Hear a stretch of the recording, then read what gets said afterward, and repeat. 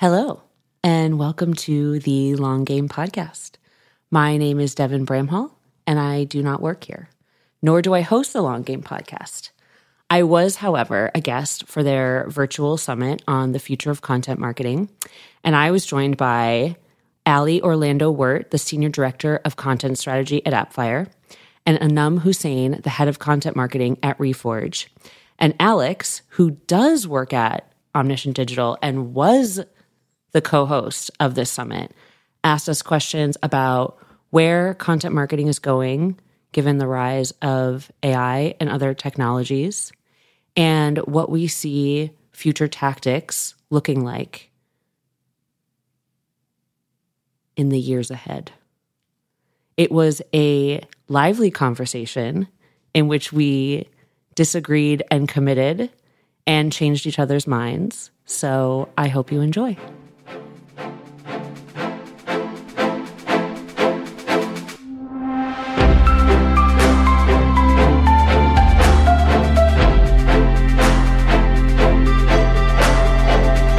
I thought the interesting thing, I didn't know this until I read your bio, is that you were also the founder of the Master Slam, a poetry slam style debate about startups and tech. So I find that fascinating. I once got a bunch of VCs to pitch startup ideas that we created for them to startup founders in front of a giant room of people.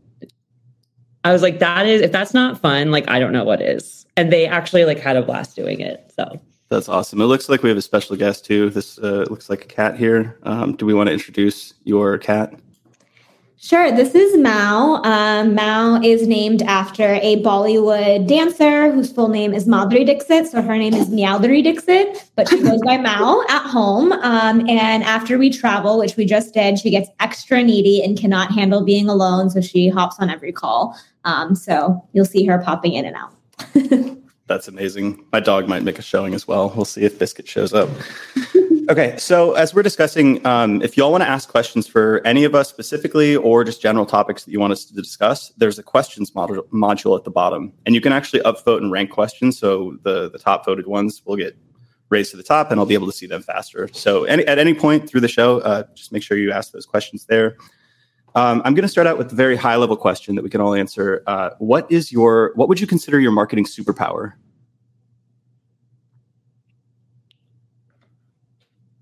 That's a big question, Alex. I'm just going to ask a baby question that gets to your soul and who you are, how you identify as a human. Oh God, what's yours? Yeah, didn't see how hard that is. Around on me this quickly. If you need time to think too, I can jump in. I feel like for me, I don't know what to call it, but there's a form of content writing and editing I do that I actually think is a little different than how we think about content and writing and editing. And that's that it sits somewhere between a copywriter and a content marketer. I feel like you usually get someone who's a copywriter or you get someone who's a content marketer. And those are both very valuable skill sets. And I feel like I have found over the past 12 years how to sit in between those two and how to get those two to speak to another, how to give edits on both. And I think it's an underrated talent, but I'm very proud of myself for it. Awesome. Yeah, I love that.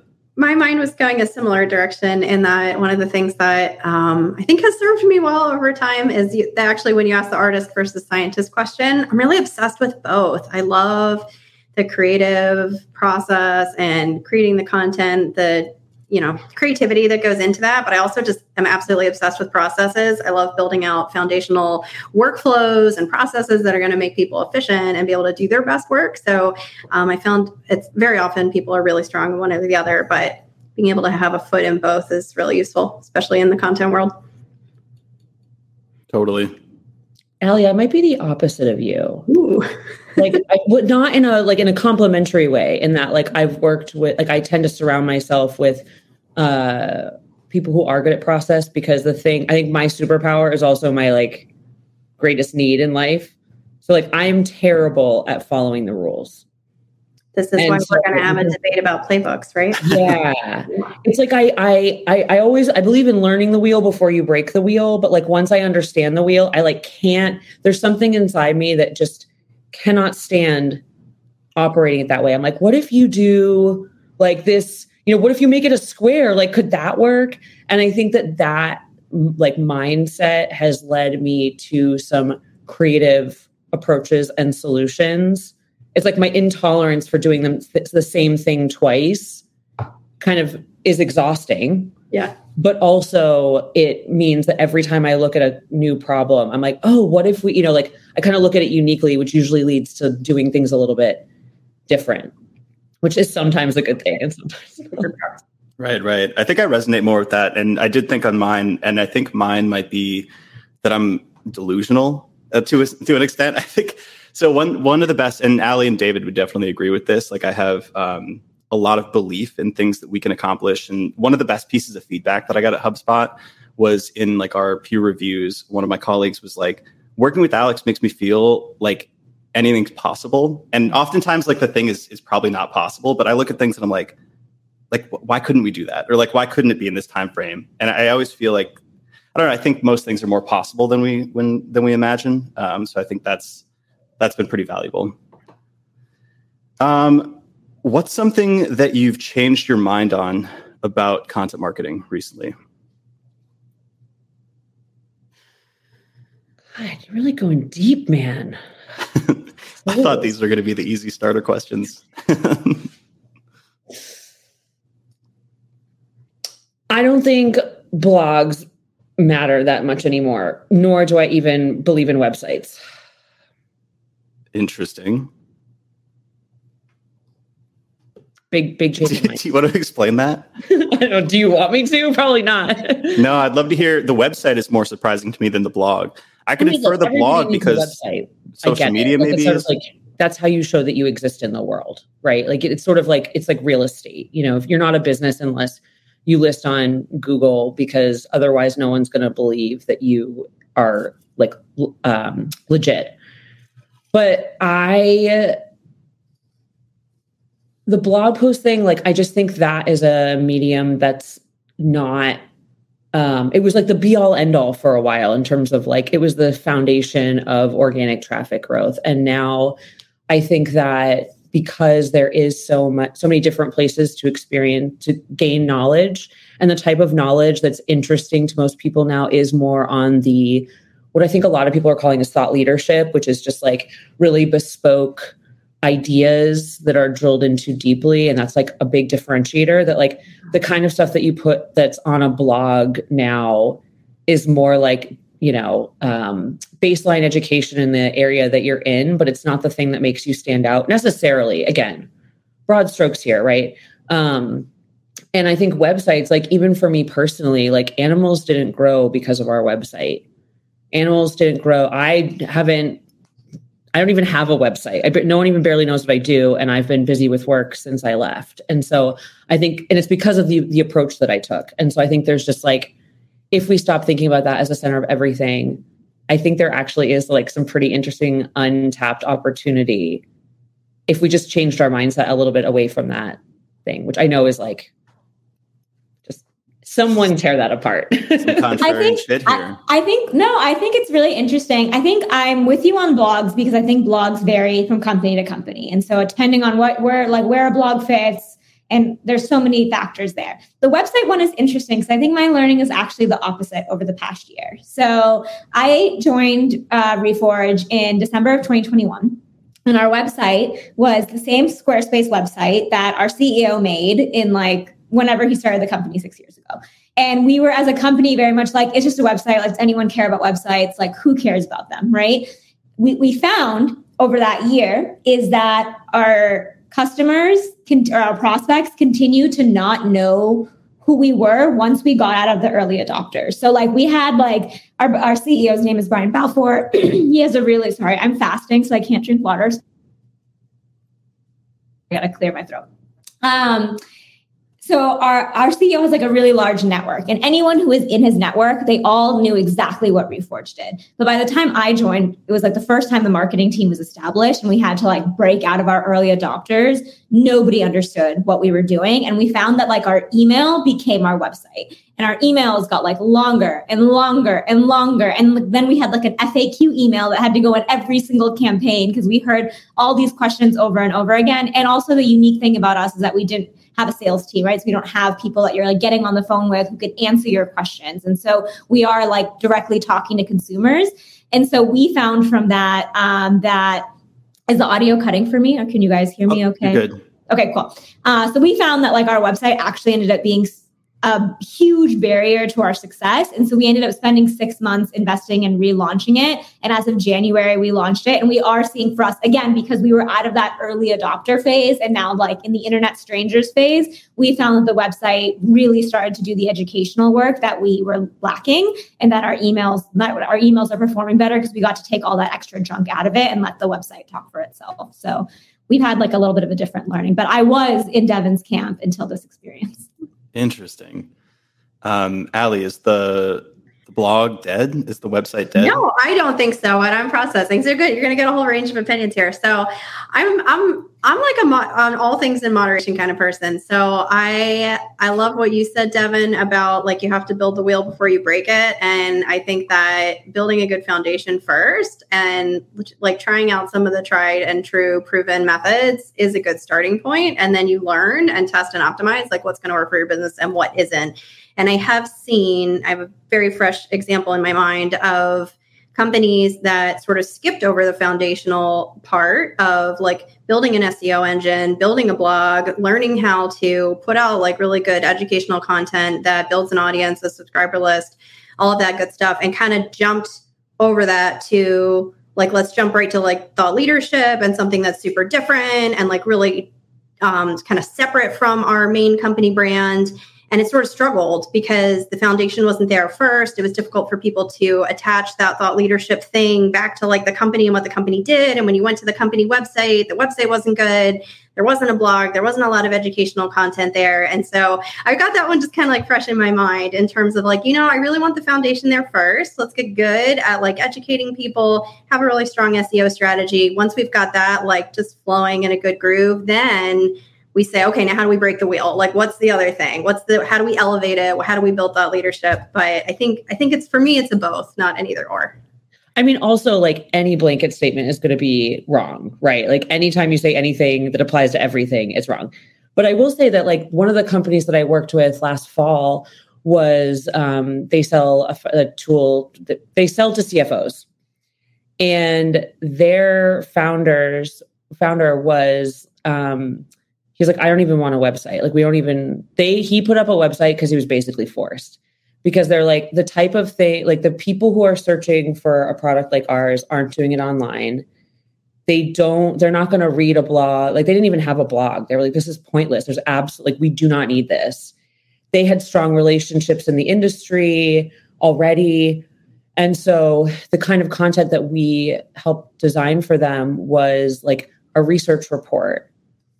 We invented like a CFO series of like dinners and things, it was like that approach. Like they were truly a company that just didn't need a website. They had it there to like show they had a pulse. And I think that there's like with these industries that are coming up now, like all the ones that are content focused, like, Envision and like all these, MarTech companies, some of these new industries around like fintech, insurtech, all of that. Like it's true. They don't like insurance guys like aren't going on the web to find things. And as you target like more niche industries or higher level folks, it is like, it does, you maybe don't need that foundation in the same way. It feels like, if we deleted our website as an agency, I don't think it would be that big of a deal. We would lose a couple leads, but like we can do most of our stuff in person or by doing thought leadership. But like, I feel like when it comes to scalability, one of the ultimate channels, at least throughout my career, has been SEO. So doing content, the underpinning of that has been to build organic traffic, to convert that traffic either to an email list, a lead, revenue, whatever the business model kind of suggests. So in absence of a website and blog being the centerpiece, I would imagine that SEO, like, Devin, how do you feel about SEO as like the underpinning of your content strategy? Is that also... I don't think it's a foregone conclusion. Like, I don't think it's an automatic, like everyone needs SEO as the foundation of their strategy. That's just not correct. But I believe in all the tools that are currently being deployed in content marketing, including paid channels, right? Like, I believe in all of it. But I think that, oh my God, this is why I can't be in public talking about things. I think that like word of mouth is the new SEO. Like, sorry, it's way stickier. It lasts forever. It is based on relationships, which like you guys just talking about, you're like, you freelanced for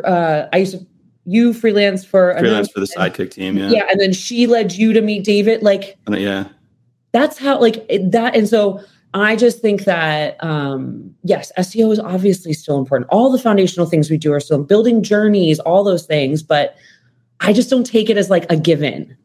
Right. That's a really good. I would agree with that, Devin. I think that is a really good point. And it's not like I see in the chat, a couple people asked, like, what would you do instead? And I can think I had an example where I started with the traditional, like, let's do SEO, let's do the blog. And it was an industry where it did not work well. It was a very, very word of mouth heavy industry. I was in the education market, school districts. They all just talk to each other to find out like what the other districts are doing. They're not Googling stuff because they all already have solutions in place, whether they're good or not. And so that did not do well for us. And so we turned to things like having a really strong event presence. How do we show up at these industry events? What's the story? How are we getting excitement and buzz? Like, what's our PR and communication strategy? And then also like building a referral program. How do we take these customers who love us and like supercharge that out into the market? But it became way more about that kind of stuff than SEO and blogging. Yeah. It's like, it's not what you do, it's how you do it. I had someone asked me the other day about event strategy. And I was like, well, what are you doing at these events?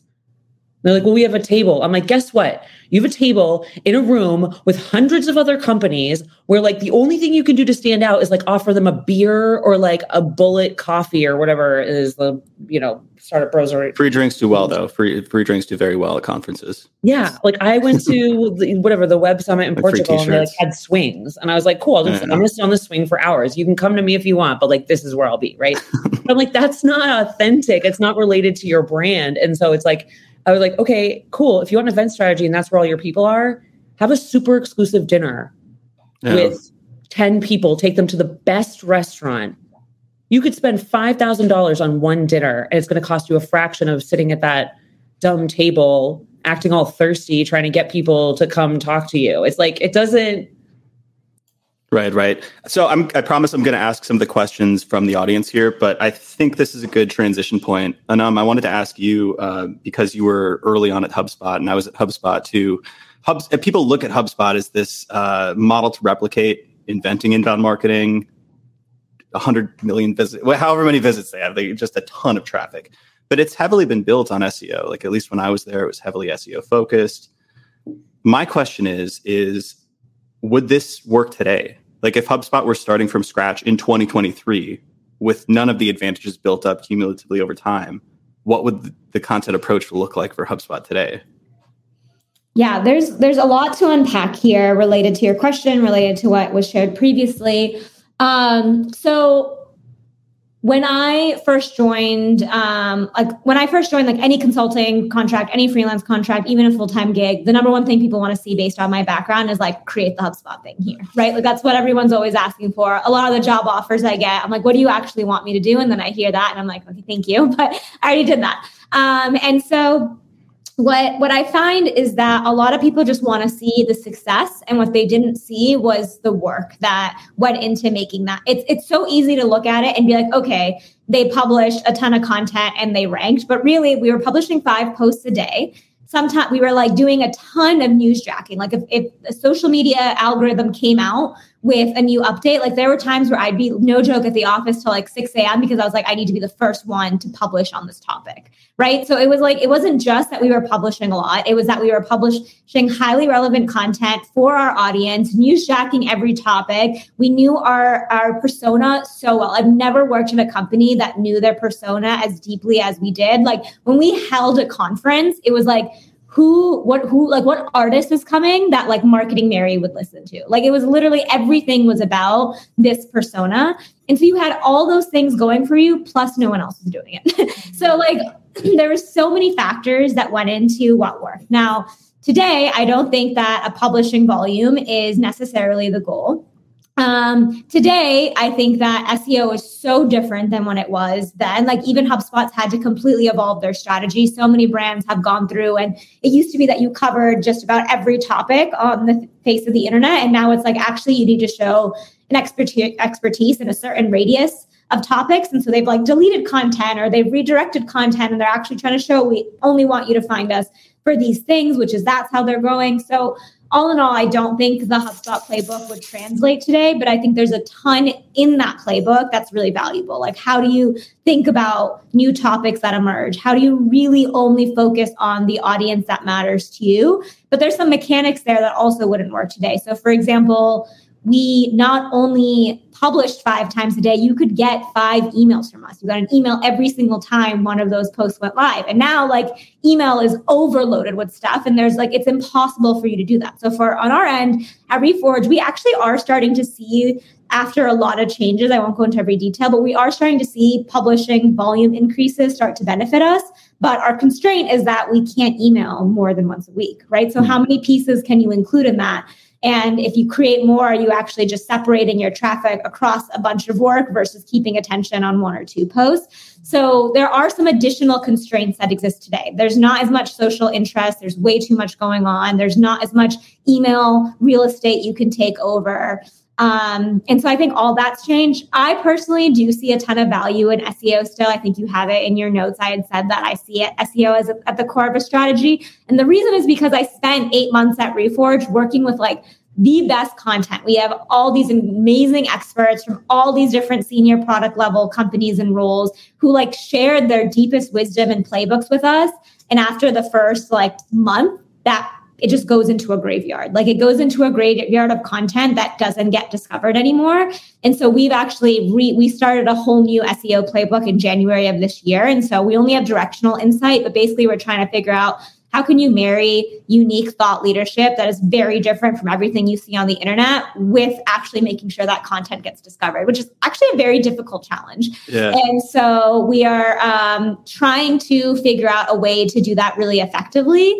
And so there are parts of the HubSpot playbook that I think really works, but there are parts that don't. I know people are mentioning Ahrefs. We're definitely using all the different tools, but if you just follow Ahrefs, you're going to write just the same content that you're going to have copycat content, and no one needs you to say what's already stated on the internet. And so finding it in a unique way, I think is actually really difficult to do.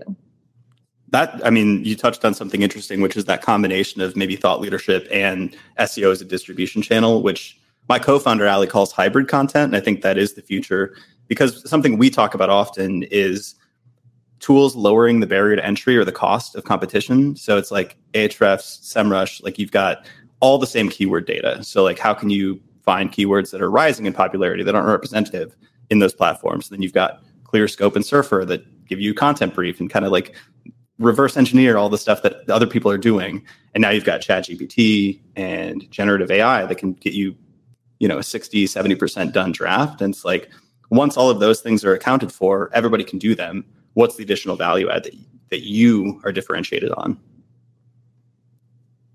Ali, did you have any thoughts on HubSpot's playbook from 10 years ago? I feel like my head's falling off from nodding along so vigorously. I love it. I was so interested to hear that whole story. I worked at a HubSpot agency for a couple of years, so we followed the HubSpot playbook pretty closely. But no, I love everything you shared. It's really resonating with me. That piece of the SEO is super important. It also like reveals to us in some ways what our audience is searching for and what they care about. And it's how we make sure it doesn't go into a graveyard. So it's absolutely important. But then this is how, I know we're going to talk at some point about like AI. This is how we differentiate ourselves from AI. Anybody can track the keywords and then put out something that like aligns to the keywords, but how we bring a unique point of view to it, something that elevates it, differentiates it from the noise that's already out there. That's the thought leadership piece. I know somebody in the chat said, can we define thought leadership? And we probably all have a different take on that. But I think where we bring a unique story and angle and perspective, make people think differently about things than they maybe thought about that before, then that's a part of the thought leadership that I think of there.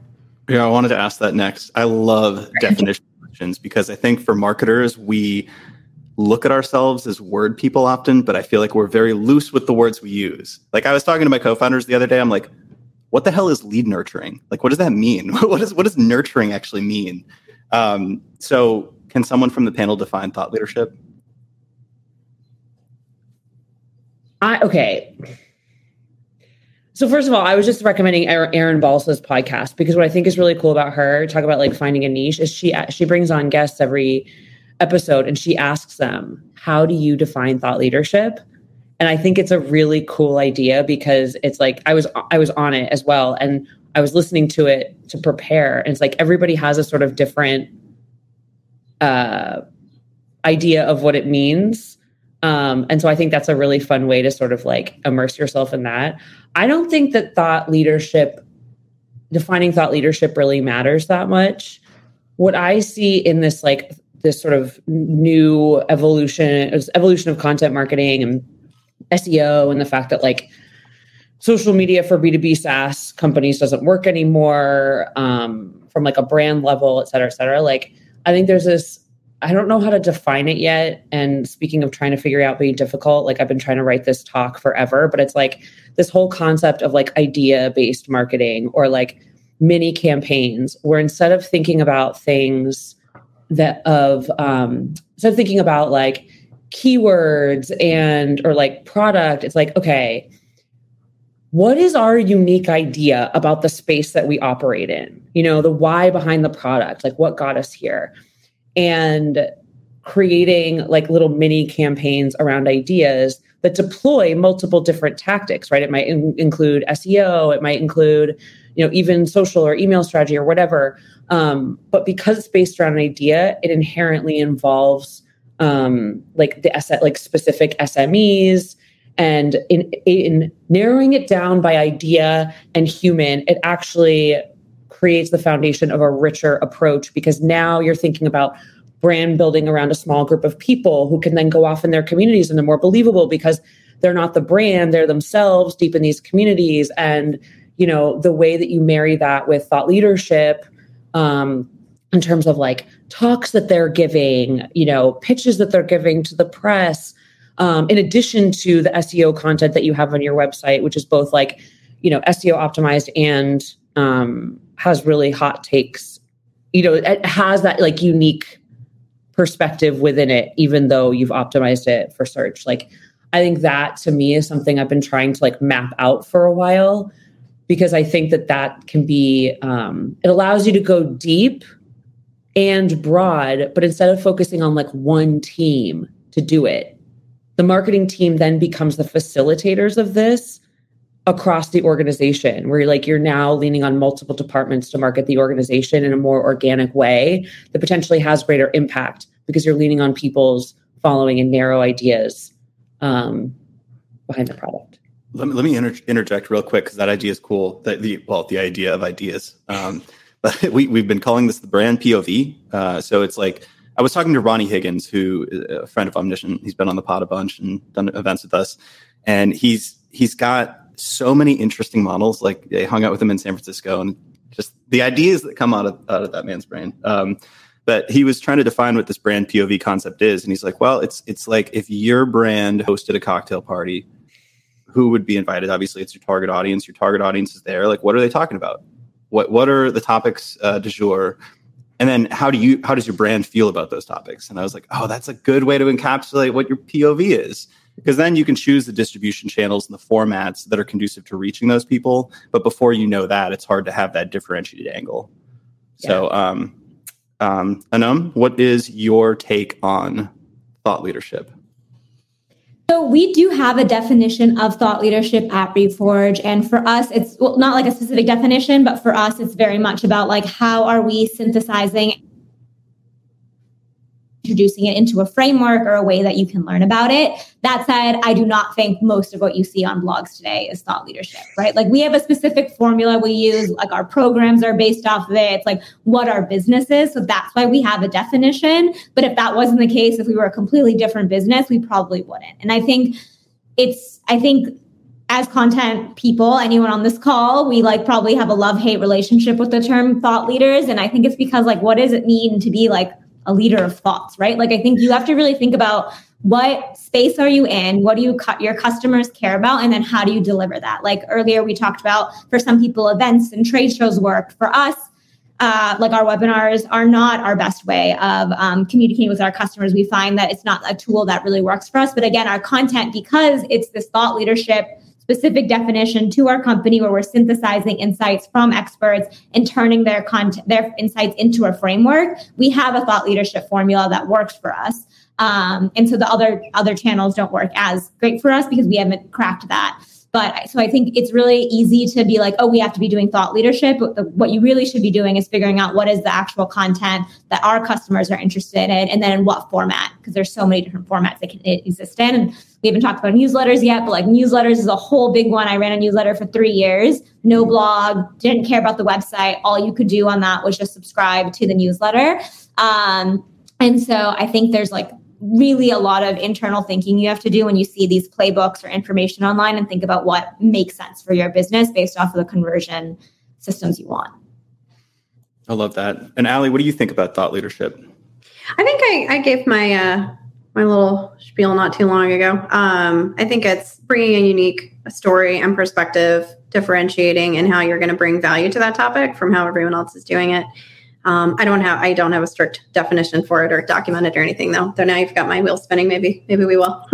It's hard to define. I always thought of it as an emergent property, not necessarily a format or a distribution channel. Like I always thought of it as a result of it's like the cumulative effect of somebody looking at you as a thought leader. And maybe there's like a metric you could put behind that, but I think it's something that happens from all of the content you're doing. It's not like you choose to do thought leadership. You become a thought leader through all of the things that you I think that's fair. And I've also I've shifted my focus over the years from like less of a concern about thought leadership and more towards the idea of audience building. Because if you're doing a good job becoming a thought leader, or even in some cases positioning your customer as the thought leader, maybe the goal isn't to make yourself the thought leader. Maybe it's to make your customers the thought leader. What you're doing over time is building an audience of people who have found value and something unique with you that they can't get anywhere else. So I focus on that piece of it a little bit more. Cool. I love that. We've talked a lot about foundations here, actually, of content strategy. And we do have a question that's around the core components of content marketing in the emerging digital space. And something that, Allie, you would put on the intake form was that you're passionate about building out strong foundational content strategy before getting distracted by shiny objects. So I was wondering if we could, maybe define what foundations need to be in place. What does a strong foundational content strategy look like? You want me to start? Yeah. All right. Oh, that's a good question. For me, this is a part I am super passionate about. And now maybe I will make Devin happy in that I have broken the wheel on this one. I do not like mapping content strategies to the traditional funnel or any kind of linear buyer's journey. I feel super passionately about that. And so I use a different framework that's all about audience needs and sitting down and mapping out who's our audience. Like Anum said, making sure we understand our persona so deeply and what are the informational needs or content needs that they have at any given point in time. I don't care if they're in the beginning, the middle, or the bottom of our imaginary journey that we want to force them through. I want to know what our audience cares about and how we can meet those needs. That for me is the absolute foundation. And I don't want to talk about distribution strategies or SEO versus, other channels or tactics until we have and just always kind of bringing it back to that. What are the audience needs and shifting the lens? Because I think it is so easy, especially if we're in an organization with lots of parts of marketing, maybe you're working with a demand generation team and, there's all of these pressures on marketing to deliver leads and revenue. And of course, that is a huge part of what content does. And we play a part in that, but it's really easy to get kind of focused in on ourselves and our goals and the journey we want them to take instead of I feel like content plays that super important role of always bringing it back to but what are we doing for our audience? What's in it for them? If we come at it with that mindset, we're going to ultimately get the results from it that we want. Nice.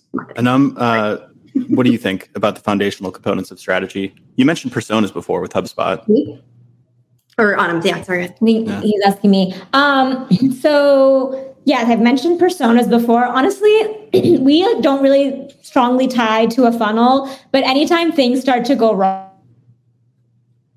right, let's just take a step back. It's just such a universally understood way of looking at it. It's not our whole thing at Reforge is growth loops, not funnels. So we're not naturally using them very often. It's only when things start to crack or break or things get confusing, where sometimes the funnel view can just help, especially non-marketers, understand what you're talking about. Like that is the time where I've brought it up the most, is when I have a presentation to the rest of the company and I need finance or HR or product or whoever. Sometimes it's just helpful to be like, this is what it would look like in a funnel. And this is what we're talking about. But within our team, we don't really, on the marketing team, really think about it as a funnel. Yeah, the funnel's not cool anymore. We have the flywheel, the growth loop, the content playground.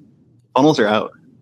It's a good call out though. Like if you're talking with your sales team, they start thinking in terms of the funnel. So like use the language of your internal audiences as well when it's helpful. It's a good Totally. point. Devin, what do you think? I mean, when I think about foundation, I think a little bit like everything we're talking about is like, to me, makes perfect sense, right? It's all logical. But I think one thing that comes up over and over among the marketers that I hear from, and certainly me myself at various companies and working with other companies on marketing, is the foundation is, may we please execute a marketing strategy? And can we have more than like 1 to 3 months before something is forced upon us, some change is forced upon us and we can't do it anymore, or like without people meddling? Like, I think that's a really important, it's one of those things that nobody talks about out loud because it's like so foundational to our lives as marketers that we just don't even think to bring it up. But I'm like, I think that we could be in a much more interesting and place and have a lot more options available to us if we spend more time focusing on the work and less time focusing on trying to be allowed to do the work and then not having to resell it consistently over and over and over again. Right. And I think that like from small companies to large corporations that I've worked with, like it's surprising how frequently that story comes through. And I think that that's an important, like, you want to talk about like the modern marketing strategy. It's like, let's everybody get on board with marketing. And stop pretending like you know anything about how to do it. You don't. Just like go, like, I don't know. I couldn't run a finance team, right? And I think that is hurting progress. I think it is like, it does sort of create a situation in which like, I think we're sort of in the doldrums right now. I think we could be on the cusp of some really interesting stuff. But like over and over again, the clients I work with, it's like, it's the same problem. And so, I agree with everything that you all have said. I'm like, yeah, that sounds great. The biggest problem is being able to execute long enough to learn anything and find the right approach. I think that resonates so much. You're talking about like you actually have to commit to the direction to actually see a payoff. I think that's something I saw everyone's head nodding there. Like that's in content, especially. I feel like you're always changing directions and you're like, oh, we're not seeing results here, but it's like you've been doing it for 2 months and it's SEO and it takes, it's like, what if we just committed to the direction that we chose? Yep. I think that's the biggest thing. I think with content, I feel like at every company with content marketing, there's this like, and maybe HubSpot's to blame, but there's like the scrutiny around like, as soon as you start doing it, there should be a value right away. And really like you need 6 months in any strategy to know if it's directionally working or not. Like, I think obviously you can get directional insight sooner and that's like good, but like to get to the bigger stuff, you actually need to commit to a strategy and give it some time before like making broad sweeping changes, changing people's roles, all that sort of stuff. But I see it happen way too often as exec just gets like impatient with the results they want to see. Totally. So we've gone like 40 minutes without talking about AI. I think we should talk about shiny objects now because we did get a question about that. So let's address the elephant in the room. And is ChatGPT going to take all our jobs? That's not the right question to ask. But I'm That's framing a boring it. question. What's a better question, Devin? Who cares? Because it misses all the like innovation that's possible with a new technology. Like, I don't know what it is about this. Okay, first of all, this is not the first time this question has been asked, which is why I'm tired of it. Back when I worked I worked for Help Scout and we marketed to customer support folks, chatbots were coming up and everybody was like, oh my God, chatbots, like they're going to take our jobs, like blah, blah, blah. And I'm like, how about they're making the boring parts of your job, like they're taking on the boring parts of your job so you can spend your time on the most complex issues that, a robot can't answer. And I think that like the exciting and scary things about AI are like, yes, AI was able to convince, TaskRabbit that they were able to like identify that they could lie and that they needed to lie to get their way and convince someone to do something for them or whatever. But the flip side of that, and it's taking artists' work or whatever, that whole problem. But like the other side of that is like, imagine what you could do. Like there's this whole world, like we haven't even scratched the surface of how to utilize it. Like my biggest problem with AI right now is I'm like, I don't think I know how to ask the right questions to like get interesting stuff from it. Because I just like, that's going to become a skill. It's like research is suddenly going to be this new field because like researchers know how to ask like structure questions to get the output that they're looking for, the type of output, right? So I think that like from an artistic style, like once the certain artists like latch onto this and they start innovating on it, and us as marketers start coming up with weird ideas and seeing what happens, like that's when I think it's going to start to get interesting. But we're never going to get there if we like navel gaze, like, what about my job? Like, ask a better question. How can you use this to differentiate yourself as a marketer? By coming up with some brilliant idea that I'm not smart enough to come up with, right? It's like position yourself on top of it. Like every time there's a major change in the world, the people that like take the time to like embrace it, as long as it's like safe and not mean or whatever, they see the opportunity and they're like, I can transform my business. I can create a whole new line of business using this. Like that to me is a more interesting question. Is like, I really like the people who are sharing examples of how they're testing it and seeing what's possible. Because I'm like I need those examples. Like, I don't even know how to bang on it. I'm just like, this seems cool. Yeah, I see your point. I just used ChatGPT to suggest me a list of better questions I can ask next time. So that was beautiful. Let's assume. I like the question. All right, what's your take? Because to the point you said, Devin, you're hearing it a lot and you're kind of tired of it. And so I think it's actually like, let's talk, like, why not bring up the elephant in the room? I agree. It's not like, I don't think that there are probably many of us that are actually afraid that ChatGPT is going to take our jobs. So in that respect, like maybe we think it's a dumb question, but the reality is that like people outside of marketing might be asking that question. And like our bosses might be asking that question. Our bosses' bosses might be asking that question. Like, and that's why I love what Devin said. Like, let's be on top of it and ahead of it before somebody else comes to us and says, hey, couldn't I get like AI to do your job? Like, you don't want to be caught in that position where someone else is coming to you. Like, be in front of it, be ahead of it, and be like, we're already all over it. We're testing it. We're experimenting with it. This is how our team's figured out the most strategic, best way to use it. Like, but don't get caught flat-footed on it. It's like the HubSpot approach, right? Like, they're like news jacket to your benefit by like using it and trying it and then telling everyone about it. Like that's. Yeah. And I love what you said there too, Ali, about like, if you don't know, like, cause we've definitely I've definitely seen people have come to me where folks have come to them and be like, well, can't ChatGPT just do this? And if you haven't used the tool and you don't know how to use it, then you don't have a good answer to that. And your instinct is just be like, no, of course not. But what you want to be able to come back and say is like, well, actually, I find that it's helping improve my writer's block, or I found that it's helping me like summarize these thoughts or clean up my notes or whatever you can do. I think where it exists today is like, it's fun, it's cool, but I think the future implications are really interesting. I think the resistance that I see on my team, I think it's very similar to like the resistance of getting your team onto Asana and getting them to follow like an Asana project. It's like the same thing. It's like, no, it's cool. Like it's in my head. And it's like, okay, but it's not in everyone's head. Like this will make us all operate faster. And so I think it's more of a right now.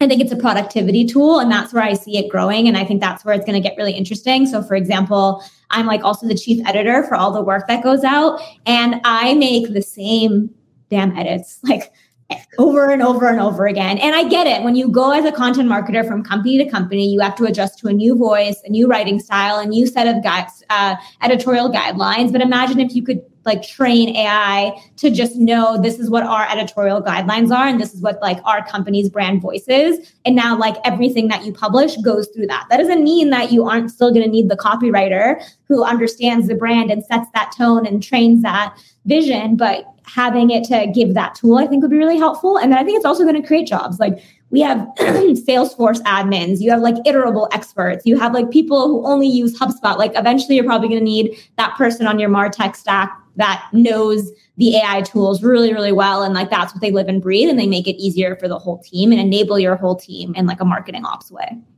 Yeah, that's such a good point. Like there's a whole role for someone to set this up in the company. Like at Animals, we were starting to conduct experiments using AI because we were like, okay, we're content agencies. Like we got to figure out how this works. We should figure out what to do with it. So we were just about to start all kinds of experiments. And quite honestly, because I'm terrible at setting up anything that's like scientific or, logical, the first person I go to, I'd be like, hey, Allie, you're really good at this. Can you figure out a way, like, can you be our R&D on AI, right? Like, this is something that like, you'd be the first one I go to for like creative exploration because of your abilities to invent process. Like you would be the most creative mind for me in that way because, right. I'm like, I don't even like, I look at it and I'm like, I want to try this, but I just keep going back to, what's it called? The image one. Midjourney? Huh? Dolly. Yeah. And I just keep putting weird prompts in about like monsters and coming up with these really cute, fuzzy monster guys that like, PS, I wanted to put on our podcast website. And Margaret was like, absolutely not. That's weird. But like, that's where I'm like, I just want to play with pictures. Whereas like someone who's more, can think creatively and scientifically would be the right person to help discover or set up a way for discovery. I think that is the way. Oh, go ahead. Sorry. If you want to respond to that, I'm going to add. I was just going to say the thing is with these tools, I actually think treating it like a playground right now is the right way to learn them because I didn't understand them at all when I first started using Jasper. And I was like, oh, it can just write me a whole blog post. And sure enough, it can't. It's not great. But then I started doing silly stuff like images and I would write like love letters and in the style of like old poets. And, you describe like a friend or something and you're like, hey, write like a Hunter S. Thompson whiskey-fueled essay about this person. And it does cool stuff. So I just treated it like a toy. And now I'm like, oh, I kind of understand the constraints and where I could use this. So I think treating it like a sandbox is probably ideal right now, actually.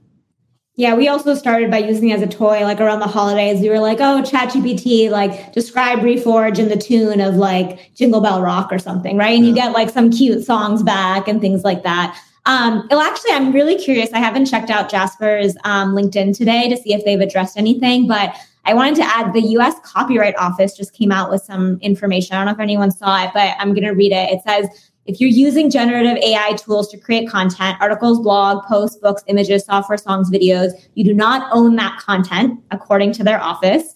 That means that anyone can reproduce it without your permission, create derivative work from it, display it, perform it, and sell it. And so I think this is going to get really interesting. And for anyone who has been told, like, can AI just do the job? Like, you can just be like, well, then under US law, that's not like company owned content. And so I think it's going to get really interesting to see how these laws evolve. But I think it's a really interesting introduction to the whole conversation of like, is AI going to replace jobs? And I think what the government here is saying is like, no.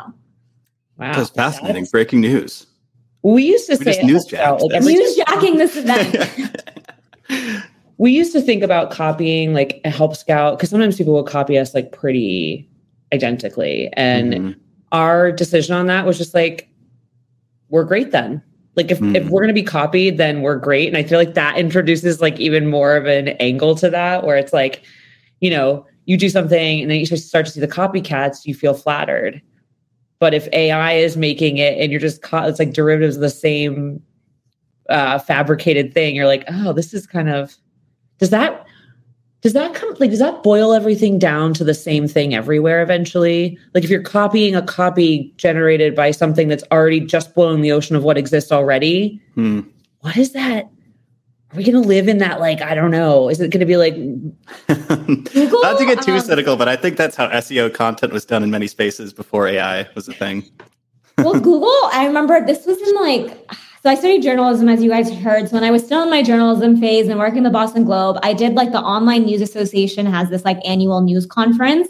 And I was in their student newsroom and someone from Google, and I remember as he was saying it, I was like, bro, no one's going to follow this. And that's what ended up happening, which is they introduced this thing called Google News Tag. I don't know if any of you have ever heard of it, but basically they had introduced it to publishers as a way for everyone to play nice together. And the way that it was going to work is that because this is exactly what happens in news. The AP comes out with a wire, and then everyone is publishing as if it's authentically new content, but it's not. It's the same exact thing on everyone's website.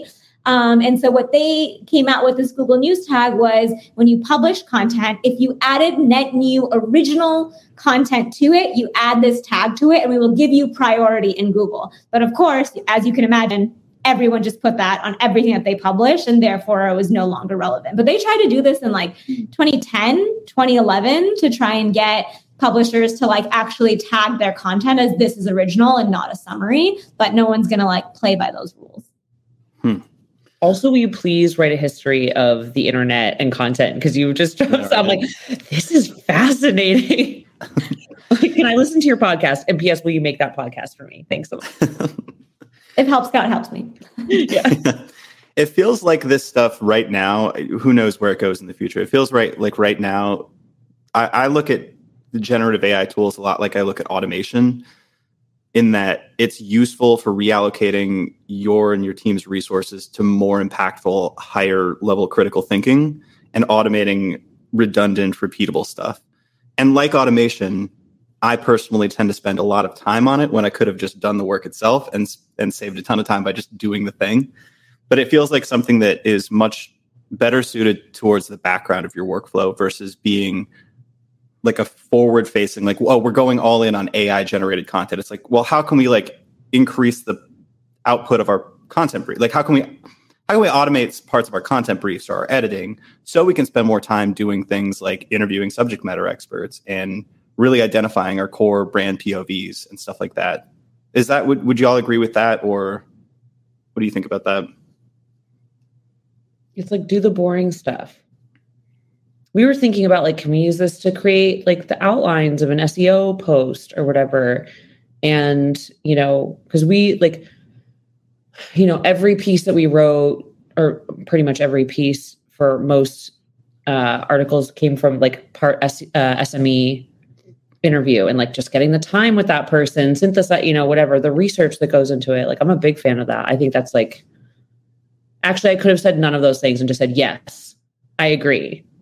Yeah, but it's a panel. We have to, you know, pad the... I know. Like, why did I do that? I just like committed the ultimate sin as a panelist. Yes, Alex, I agree. I need somebody to disagree. We need debate to make this interesting. Actually, I do. We only have like 7-8 minutes left or something like that. So I'd love to do another difficult question, another esoteric one. But what's something that you believe about content marketing that most people would disagree with you on? What's your most contrarian view about content marketing? I feel like I've said a lot of contrarian things already. Okay, fine. Well, this was the thing that Allie and I were supposed to talk about, which is like, and this is something that, to be fair, Ashley and I have also talked about. I was like, I don't believe in playbooks. And she talks about sort of like frameworks and the idea of playbooks versus frameworks. But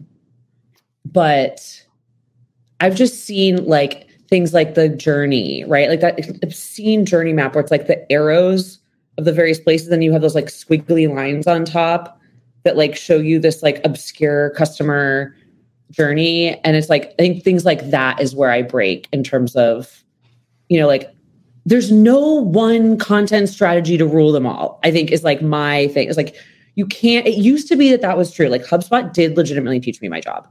It was like them, Customer IO, Sprout Social Moz, right? Like, and it used to be true that there was, and it used to work, and it doesn't anymore. And the only reason you would know that it doesn't is if you followed it in the first place, which is why that stuff still works, right? It's like you need to learn the wheel before you can break it. But I really don't.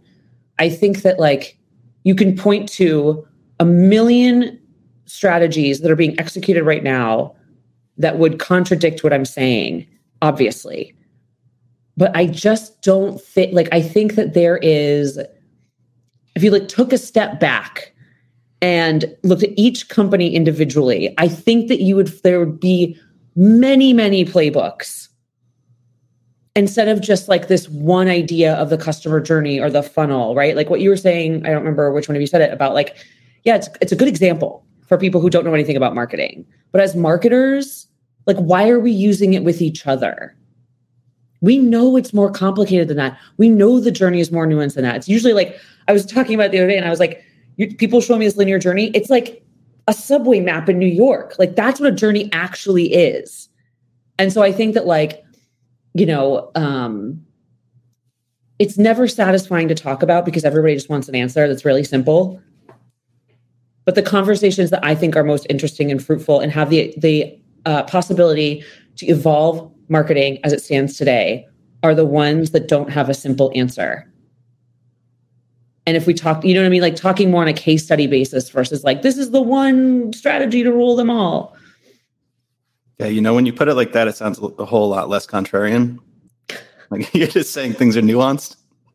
Yes, but like nobody wants to hear that. Like I was just working for this giant client and they were like, they think they like the idea, but then when you come back to it, they're like, but show me a journey. Like one journey, like show me the same, like they just want to see the same thing. So it's like, it seems logical and pretty basic, but actually when you go to the point of execution, it is actually contrarian because nobody really wants it. No, I agree. Yeah. I'd say mine is that not everyone needs to be a creator. And I'm kind of sick of everyone being a creator. There's like this deluge of information online, and anyone who's ever been a leader or done something for more than 3 years is now an expert on it. It's kind of like I've always had this pet peeve with travel bloggers. Like if you've been to a place once, like, is that enough information? Like, is that, you know what I mean? Like, I'm glad you had a great time, but like, I would love to hear from someone who went to that place 10 times. Like, tell me you live there and you've done like 50,000 things. Like, cool, you had one great week there.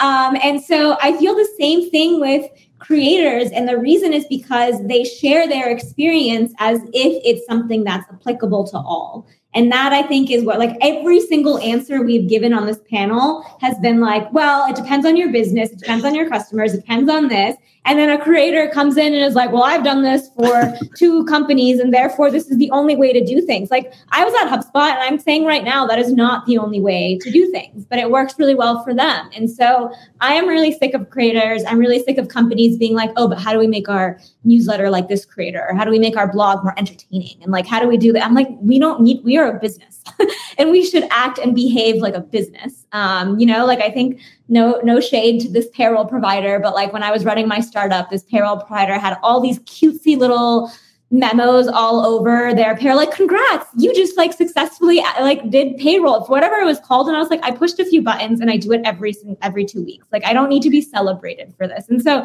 I just feel like everyone wants to do creator work and you want to do casual voice and you want to do all this fun, entertaining stuff. And it's like, we're not Netflix. We are business bloggers, like treat it as such.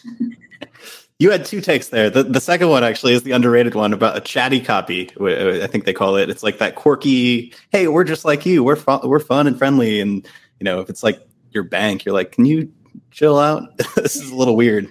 But I knew, so Ali Decker had the clapping emoji and I knew you were in the background clapping at that one. Ali talks a lot about the overabundance of creators who are very strongly opinionated with not a lot to back it up. So bravo. Ali? My thoughts on the journey. I'm right there with Devin on that one. And I guess since nobody else said it, I'll be the process nerd in the group. I love processes and I think it's really important to document things. And when I think playbook, I'm thinking frameworks. Like I love frameworks. Like I don't want to come with a blank slate all the time when there are starting points that can get you there a lot faster. And so like one of them is I love Ashley Faust's content playground that she's developed. I have a set of like 5 or 6 frameworks that I love. And they're like my go-tos because they are flexible. Like you use them as a starting point, but pull in like all the unique nuances of that business, that industry, et cetera. But like there's something really helpful for me, maybe just the way my brain works, but I think also for like to help bring like creativity, but like get it in like the right direction. So like, what are we trying to accomplish? Working through like messaging frameworks to start, like messaging, positioning, like who are we? What are we trying to say? What are we trying to communicate to our audience? And then like, what's going to be the like framework of our content strategy? Because otherwise it's just really hard to get from like ideas to like documenting what that means, how it's going to deliver business results. And that's where content gets that like bad reputation of just being a bunch of creatives that don't understand like business objectives. Also, like that is like frameworks deployed that way are extremely valuable because what you're doing is you're building it for your specific company. Mm. That's what I like. I love frameworks because the idea is that you are crafting something that works for your unique set of circumstances, which serves the like, it depends question. When I think about playbooks, I think of those like things that people download as like a general guide for how to do things that have nothing to do with tailoring for your business and aren't really that valuable in the first place, right? Like that sort of carbon copy application of something that someone did once. And it's like most business books are just people who want to grow their personal brands. They write a book. I used to write an agency that did it. Like we wrote book proposals to make people famous, right? It's like that was part of the game. I think playbooks are the same way. What you're talking about, Allie, are extremely valuable because you're like, great, once we come up with a good idea, we have to be able to replicate this. We have to put like parameters around it. We have to be able to measure it and reflect on it so we can iterate it. That to me is like, I'm like, everyone, please, all day long, right? But yours is more sophisticated because you're saying, no, like we're doing this for us. What is our messaging framework? Yeah. What is our, so it's better. Love that. We could talk forever, but we're at time and we got to listen to some music. So thank you all so much for this panel. Thanks, I hope you all enjoyed it in the audience too. And actually, I think we'll still have the chat and questions. There's a bunch that I didn't address, so I might go through those and pop in some answers. But that is the panel. Yeah, we have live music coming up.